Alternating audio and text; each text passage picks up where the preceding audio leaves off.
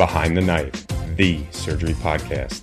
Relevant and engaging content designed to help you dominate the day.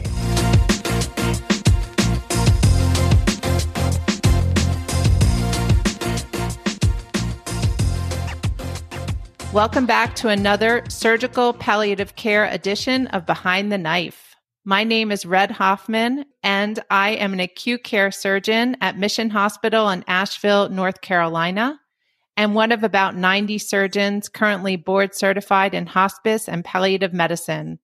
I am the founder and host of the Surgical Palliative Care podcast and the co-founder of the recently launched Surgical Palliative Care Society. I'd like to introduce you to my co-hosts for this episode, Dr. Zara Cooper and Dr. Amanda Stasny. Zara, can you introduce yourself? Sure. Red, thank you so much for having me. My name is Zara Cooper. I'm a trauma and acute care surgeon at Brigham and Women's Hospital in Boston. And I am also one of about 90 surgeons currently board certified in hospice and palliative medicine. Red, I was number 63. I don't know which number you were. I also am the Kessler Director of the Center for Surgery and Public Health, also at Brigham and Women's Hospital.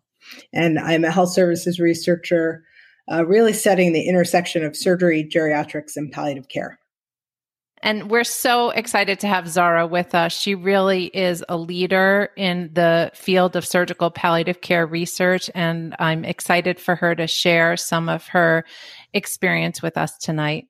And Amanda is one of my awesome PGY2 residents at the Mayheck General Surgery Program in Asheville, North Carolina. Hi, Amanda. Hi, Dr. Hoffman. Hi, Dr. Cooper. Thanks for joining us this time. Thanks again for being with us today, Amanda. Hi, Amanda. You have to call me Zara while we're on the podcast. Yes, we're on a first name basis on Behind the Knife. So we're all in this together. Okay. All right. So today will be our first palliative care journal club. Before we get started, Zara, as one of the early leaders in the field of surgical palliative care, I was wondering if you could tell us a little bit about how the research in this field actually got started. Yeah, thanks, Red. I think it's an important question, and it's kind of crazy to think that, we're 15, 20 years out from the first studies about palliative care and surgery.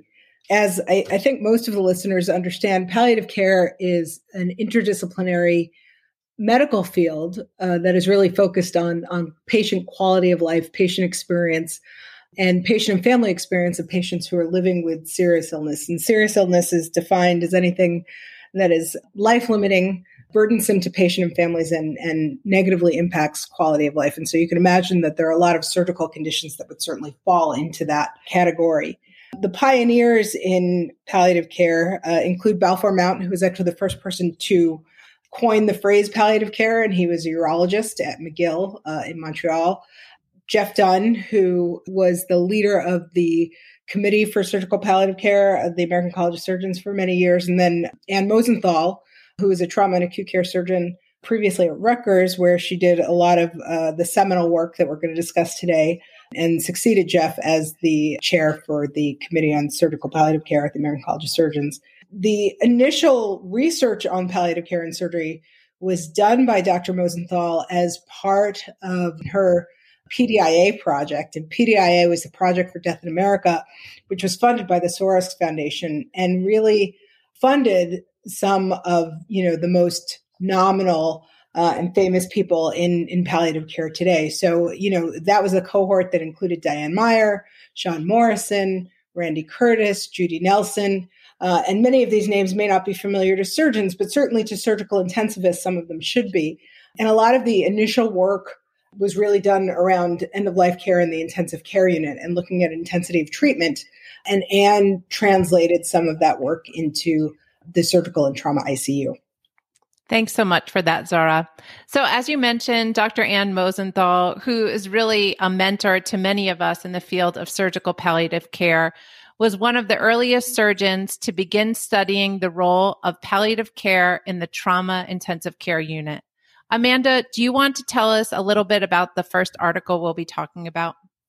Sure. So this was one of Dr. Mosenthal's first articles. It was entitled Changing the Culture Around End-of-Life Care in the Trauma Intensive Care Unit. This was published in 2008 in the Journal of Trauma. It was a prospective observational pre-post study on trauma patients admitted to the ICU, both before and after kind of a structured palliative care intervention was put into place as a standard of care in the ICU. This study was inspired by the statistics that 10 to 20% of trauma patients admitted to the trauma ICU will die from their injuries. And so Dr. Mosenthal and her team hypothesized that early structured communication would improve end-of-life care practice in this setting. Yeah, and I want to point out that palliative care is really a team sport, and Dr. Mosenthal worked very closely with her nurse, who also has a PhD, Dr. Pat Murphy, during all of these studies. And so this intervention included two parts. Part one occurred at admission to the ICU, and it included family bereavement support, assessment of prognosis, which included both mortality and functional status, eliciting patient preference, and focusing on pain and symptom management. And then part two occurred within 72 hours. And this included an interdisciplinary family meeting with both the physician and the nurse present, communication of likely outcomes, a discussion about goals of care, and an assessment of family understanding. And for those of you who have read the American College of Surgeons TQIP palliative care best practice guidelines that you can find for free on the internet, these interventions are actually included in those guidelines. So, Amanda, tell us a little bit about the results of this study. So between the baseline year and the intervention period, ICU mortality rates were essentially the same, or 15% versus 14%. Among the patients who died, the rate of DNR orders were also the same between the baseline group and the group that had the intervention. Interestingly enough, the percentage of patients who had withdrawal of life-sustaining treatment was higher in the baseline group, and that was by 13%. So the timing of both DNR orders and withdrawal of life-sustaining treatments were actually significantly earlier in the intervention group, which was also associated with shorter length of ICU stay and hospital stay for patients who died during the intervention year.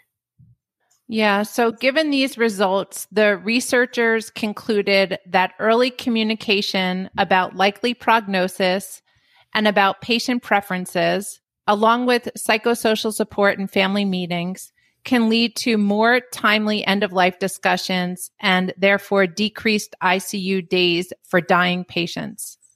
And there are a few things I really love about this study. One, the interventions focus not only on the patient, but on the family, which really supports the palliative care principle that the unit of care is both the patient and the family. And while no evaluation of early family bereavement support was done, the authors speculate that its positive effect on end-of-life decision-making may be inferred from the low rate of conflict in family meetings and from the earlier timing of both DNR orders and of withdrawal of life-sustaining treatment. And another thing I really appreciate about this study is that it illustrates the effectiveness of surgeons performing primary palliative care in the ICU, which is something we touched on a little bit in our first episode. I think that in the approximately 15 years since this study was completed, the concept of primary palliative care among surgeons has continued to gain traction. And I'm thinking of an article that was published this month in the Journal of Trauma and Acute Care Surgery by the team at OHSU that discussed how they have demonstrated significant improvement in adherence to the TQIP palliative care guidelines by developing an effective primary palliative care approach. And as surgical patients continue to get older, sicker, and more medically complex, the need for palliative care will continue to rise. I think the more surgeons who become comfortable with some primary palliative care skills, the better we will be able to serve our patients. So I'm curious, Zara, I think you were just finishing up your surgical critical care training at Harborview when this paper came out. And I'm wondering if you remember it and how it changed practice in the trauma ICU. Yeah, thanks, Red. I certainly remember it because it really created a field. And, I've discussed on this podcast actually before how my kind of entree into palliative care came to be really around my critical care training, and that I was looking for additional skills to help me communicate with patients and families and to alleviate suffering, particularly for patients near the end of life, but certainly not limited to that. And, the early work that Anne and Jeff and others did, really illustrating and describing how palliative care was applicable to surgery and how seriously ill patients, needed palliative care no matter where they were receiving treatment, whether it was on a surgical service, an oncology service, or whatever, really informed the way that I thought about, my training and my role. And what was so exciting about this study was it was published in the Journal of Trauma. It was really the first study to demonstrate a clear role for palliative care in surgery that wasn't narrative. It was actually an intervention study, primary data collection that was actually quite meaningful. And so, I think I remember discussing this in Journal Club. It gave us pause to think about how we should integrate some of these principles into our practice. And I think it really opened the door for palliative care in the surgical and trauma ICU. Thanks for sharing, Zora. Sense of why everyone who comes out of Harborview is so skilled at primary palliative care. I do, actually. Well, I do. I mean, there are a couple of reasons. One, certainly when I was there, it was really fascinating because, most of the palliative care physicians at that point who were practicing palliative care were actually emergency medicine physicians. And so we worked with them in the trauma bay and the trauma setting, but also, in the ICU when they were practicing palliative care. And they were very skilled and facile with dealing with acute illness, which is actually unusual in palliative care. And so I think that's definitely part of it. I think the other thing is that they, for such a long time, have had such a well-established relationship between palliative care and the ICU. I mean, Randy Curtis, who's there and is the director of the Cambia Center in Excellence for Palliative Care there, I mean, is really kind of the grandfather of palliative care in critical care. And so very baked into the water there. Ron Mayer, who is still there, he's the vice chair of surgery at the University of Washington and is the chair of surgery at Harborview, is a huge supporter of palliative care and was always a very, very skilled communicator with patients and families around decision-making and end-of-life care. And so it really is baked in the water there. And I think that it's a testament to a system where the folks who are there really recognize the role for palliative care in managing patients and families who are suffering with acute illness. And what I love about people who've trained there is obviously a good number have gone on to pursue palliative care fellowships, but there's also so many, including two of my current partners, who are just so skilled at primary palliative care. And again, it brings back something that we talked about on the first surgical palliative care episode, which is that you do not need fellowship training to do primary palliative care, that any surgeon should really be able to integrate some of these skills into their practice to help their patients and their families. And I couldn't agree more, Red. And I'll tell you one analogy that I've come up with that I think helps some people understand when to call palliative care, because, that it's a question that I've been asked by many of my colleagues. How do I know when I need specialty palliative care? And as an intensivist and as a surgeon, I feel very comfortable managing atrial fibrillation. And if a patient needs beta blockers, calcium channel blockers, amiodarone, I feel very comfortable prescribing those, and I understand the side effects and all that. But if we get into kind of more advanced therapeutics, like ablation or other medical, I call cardiology. And right. It's really the same kind of principle. Like, there's stuff about cardiology and managing kind of basic arrhythmias that as a physician I should know, as a surgeon I need to know. And certainly there's time to call in the specialist. So I couldn't agree with you more. There's just such an important role for surgeons to understand primary palliative care. And we know that, there are major workforce issues. There will never be enough palliative care clinicians to meet the needs of all of the seriously ill patients that are coming through the healthcare system, and that includes surgery. I think I'd be hard-pressed to think of a service I've been on where we couldn't have utilized palliative care, or, you don't see one of your attendings, at least, in ours, that are pretty comfortable with performing primary palliative care, doing it. So I think these journal articles and this podcast is just kind of open my eyes to really take a look and see how, regardless of what specialty you choose, whether it's critical care, vascular surgery, hepatobiliary, whatever, that there will be opportunities if you are comfortable and take advantage of them. So we're going to move now to an article that was published in Critical Care Medicine in January 2013 that was entitled, Surgeons Expect Patients to Buy into Postoperative Life Support Preoperatively, Results of a National Survey. So Zara, can you explain a little bit more about the concept of surgical buy-in, which is discussed in this article? Yeah, this is such an important concept. And I really give so much credit to Gretchen Schwarze and Karen Brazel for really conceptualizing this, because it really is such an elegant way to help describe the surgeon-patient relationship and also to encapsulate a lot of the conflict, but also the trauma that can happen. And basically, the concept of surgical buy-in is that when patient agrees to an operation, the surgeon then takes that agreement as also an implicit agreement to undergo any treatment that is related to achieving a good outcome from that operation. And so because a patient says that they will have surgery, they consent to surgery. In the surgeon's mind, that also means that they consent to postoperative mechanical ventilation, postoperative feeding tube, postoperative hemodialysis, discharge to a non-home location, whatever it might be that is required to kind of get that patient through. And part of the challenge here is that really does not account for patient autonomy, the fact that decisions can be dynamic, and that while a patient may agree to, an operation in one moment, in the next moment, it does not mean that they agree to kind of everything else that comes down the line. And also that this agreement was, in the surgeon's mind, implicit. It was not explicitly stated. And so also leads to conflict where patients and their families, in the cases where patients can't speak for themselves and families have to be in the role of surrogate decision makers, really don't understand what they've agreed to.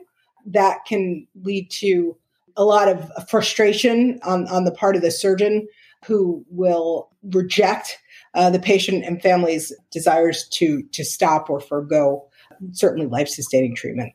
I hope that was clear. Yeah. Well, Zara, I still remember the first time I heard about the concept of surgical buy-in, and it was at some session during the ACS Clinical Congress, maybe in 2014 or 2015, and you got up to the microphone and made a comment about just because you buy the horse doesn't mean you need to buy the whole farm.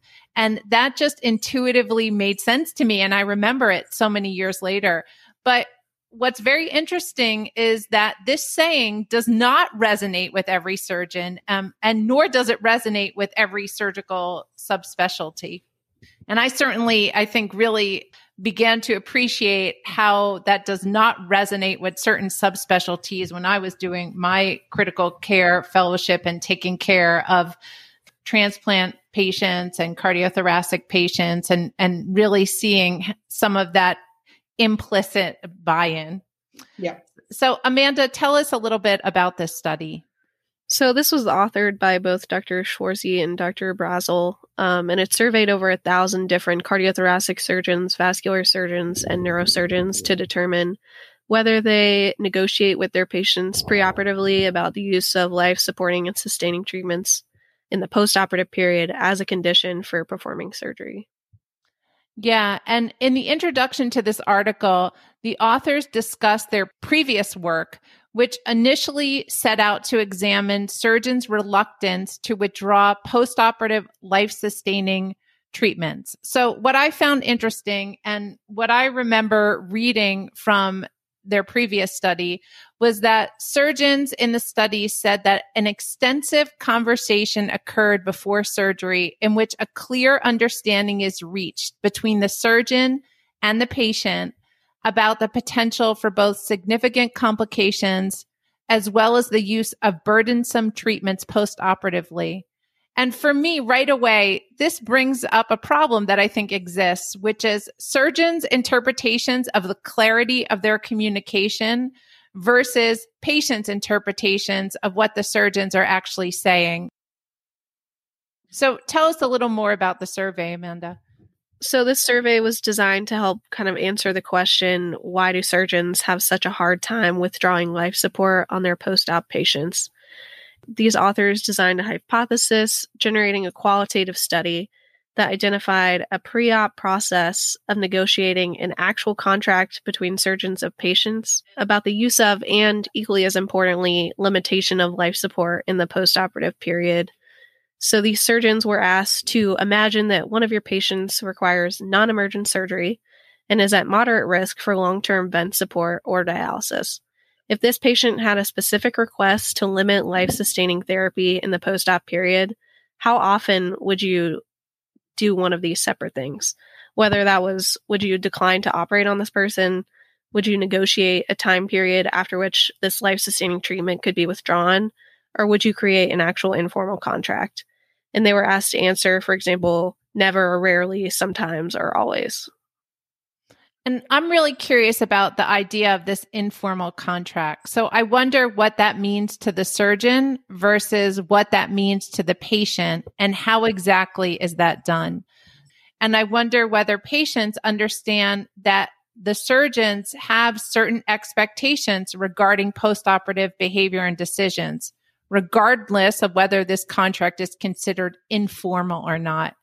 And like I was saying, I remember several times as a critical care fellow feeling the strain of that quote unquote informal contract. You know, I'd be in these situations where the patient was doing very poorly and was not responding to any of our critical care interventions. Yet the primary surgical team would not even want to engage in a discussion around limitations of care, even with the team, much less the family, even though it seemed like the family, the nurse, and the whole ICU team were all thinking about it and wanting to talk about it. And I think it's difficult for us as the critical care team or the nurse to know what was discussed in that preoperative clinic. And I also acknowledge that I may have a very different threshold for pain and suffering, as well as a less nuanced understanding of the postoperative course for some of these patients. So, Zara, can you talk a little bit about the results of this study? Yeah, Red, what you just said has so many things to unpack there. I hope I can get to all of it. So I think you're right about this informal contract. It varied, and so it's hard to know kind of when you're on the other side of this, or when you're another clinician taking care of the patient, what that contract really included. I do want to be a little forgiving of surgeons as far as what we talk about regarding expectations regarding postoperative behavior and that sort of thing, because I think one of the challenges, and it is on us, I will certainly say that it's on us to figure this out, is that we are so familiar with the cadence of the operating room, the ICU, what it looks like, what it smells like, what it sounds like, that we often forget when we're discussing with somebody, well, you're going to be in the intensive care unit and you'll be on a ventilator in a medically induced coma for 48 hours. That sounds very different.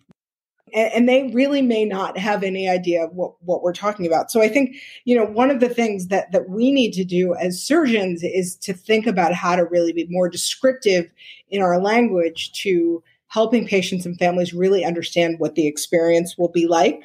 I think another challenge is that because surgeons are not comfortable with palliative care and alleviating suffering, and conceptually with psychosocial distress, that oftentimes it seems like a very binary approach or decision to surgeons to think about either life-sustaining treatment, including surgery, or nothing.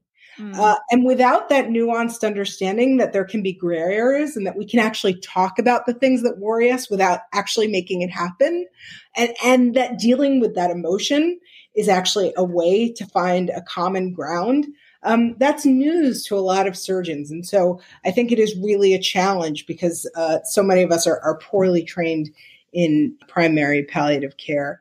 And then I would also say that, when I think about, and I'll say I noticed it with my own mother when she got a hip replacement. I mean, when I looked at her in the hospital bed in her hospital, Johnny, she looked terrible. And I was like, this is not the person that I know. Yeah. And so imagine that if people were meeting her for the first time, they would just imagine that she was this frail little old lady who probably wasn't making a whole lot of sense.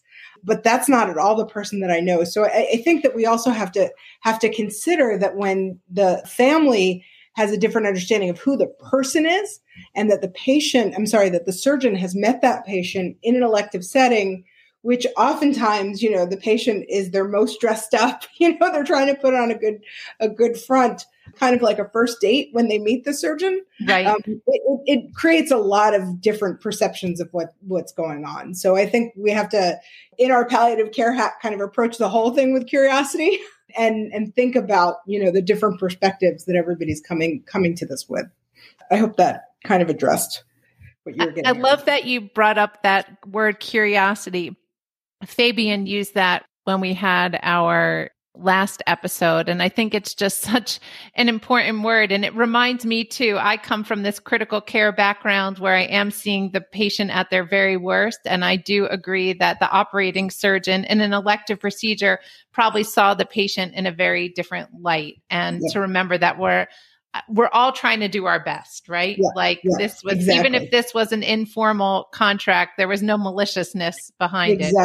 It was surgeon trying to do the very best and to advocate for the life of that patient. And no, I couldn't agree more. And I think one of the challenges, we've seen it time and time again, when we are the intensivist or just as our colleagues, that when we don't approach each other with curiosity for a whole host of reasons, whether it be the fast-paced environment of the ICU or burnout or whatever it might be, when the clinical team doesn't do that and we don't give each other the benefit of the doubt, it can really put the surgeon on the back of their heels. They can feel like they have to defend their decision and defend what they're doing. And people don't always behave their best when they feel like their back is up against a wall. And we have to, be mindful of how we approach our colleagues who, certainly if a patient has had a complication, there's a lot of suffering as a surgeon that goes into that. Yeah. It's like they need our palliative care brain, our palliative care skills as well. Right. That's exactly right. That's exactly right. Yes. So Amanda, can you talk a little bit about what the authors recommend in place of negotiating about certain treatments and preferences?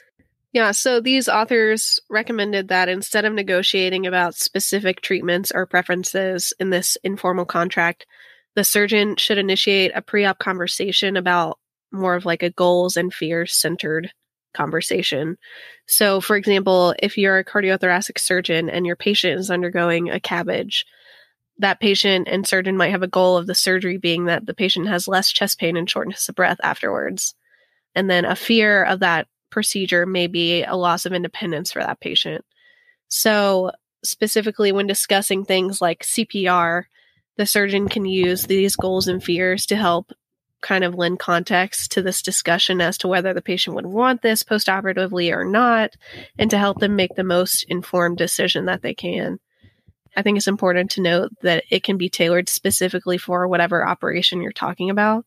Like, for example, a patient undergoing a CABG, it's important to know that the success of CPR in the immediate post-op period is going to be much, much higher than the success of CPR in a critically ill medical patient or someone found, at home. That being said, if the surgeon knows that remaining independent is one of the most important things to this patient, then they may choose to either suggest or talk about limiting the time that CPR is performed if it doesn't look like it's going to be successful. And then another important point that the paper talked about was the importance of including the surrogate decision maker in these discussions and thoroughly documenting these talks as well, which I think can really help if these situations do come up post-op and there's kind of already a plan, written out. Any other thoughts, Zara? Yeah, I think there are a couple of issues there. I think one is the documentation is critically important as a strategy for communicating to other members of the clinical team what was said. And I think that our reading of the electronic medical record leaves a lot to be desired. And so, if there are really important ideas to get across to the clinicians who are helping you take care of that patient as a surgeon, it's incumbent upon you to make sure that you communicate that broadly. And then I also think that it is really important to think about preparing surrogates for their role. And, surgeons in general do not have the bandwidth to do this. And I'm not entirely sure what the correct process is for doing this. But, we have so much data that suggests that even when patients and surrogates say that they have talked about the patient's desires for life-sustaining treatment, there's discordance 50% of the time. So it's basically a chip shot. And so surrogates really do need to be coached in what their role is and how they can really be ethical advocates for the patients. Thank you, Zara. So that wraps up the first Surgical Palliative Care Journal Club. Thanks so much for listening. And thank you again to Behind the Knife for recognizing the importance of integrating palliative medicine into the surgical curriculum. If you have any questions, please always feel free to reach out to any of us. We're all on Twitter. And we will see you again in March. Thanks, everyone. Be sure to check out our website at www.behindtheknife.org for more great content. You can also follow us on Twitter at Behind the Knife and Instagram at Behind the Knife Podcast. If you like what you hear, please take a minute to leave us a review. Content produced by Behind the Knife is intended for health professionals and is for educational purposes only. We do not diagnose, treat, or offer patient-specific advice. Thank you for listening.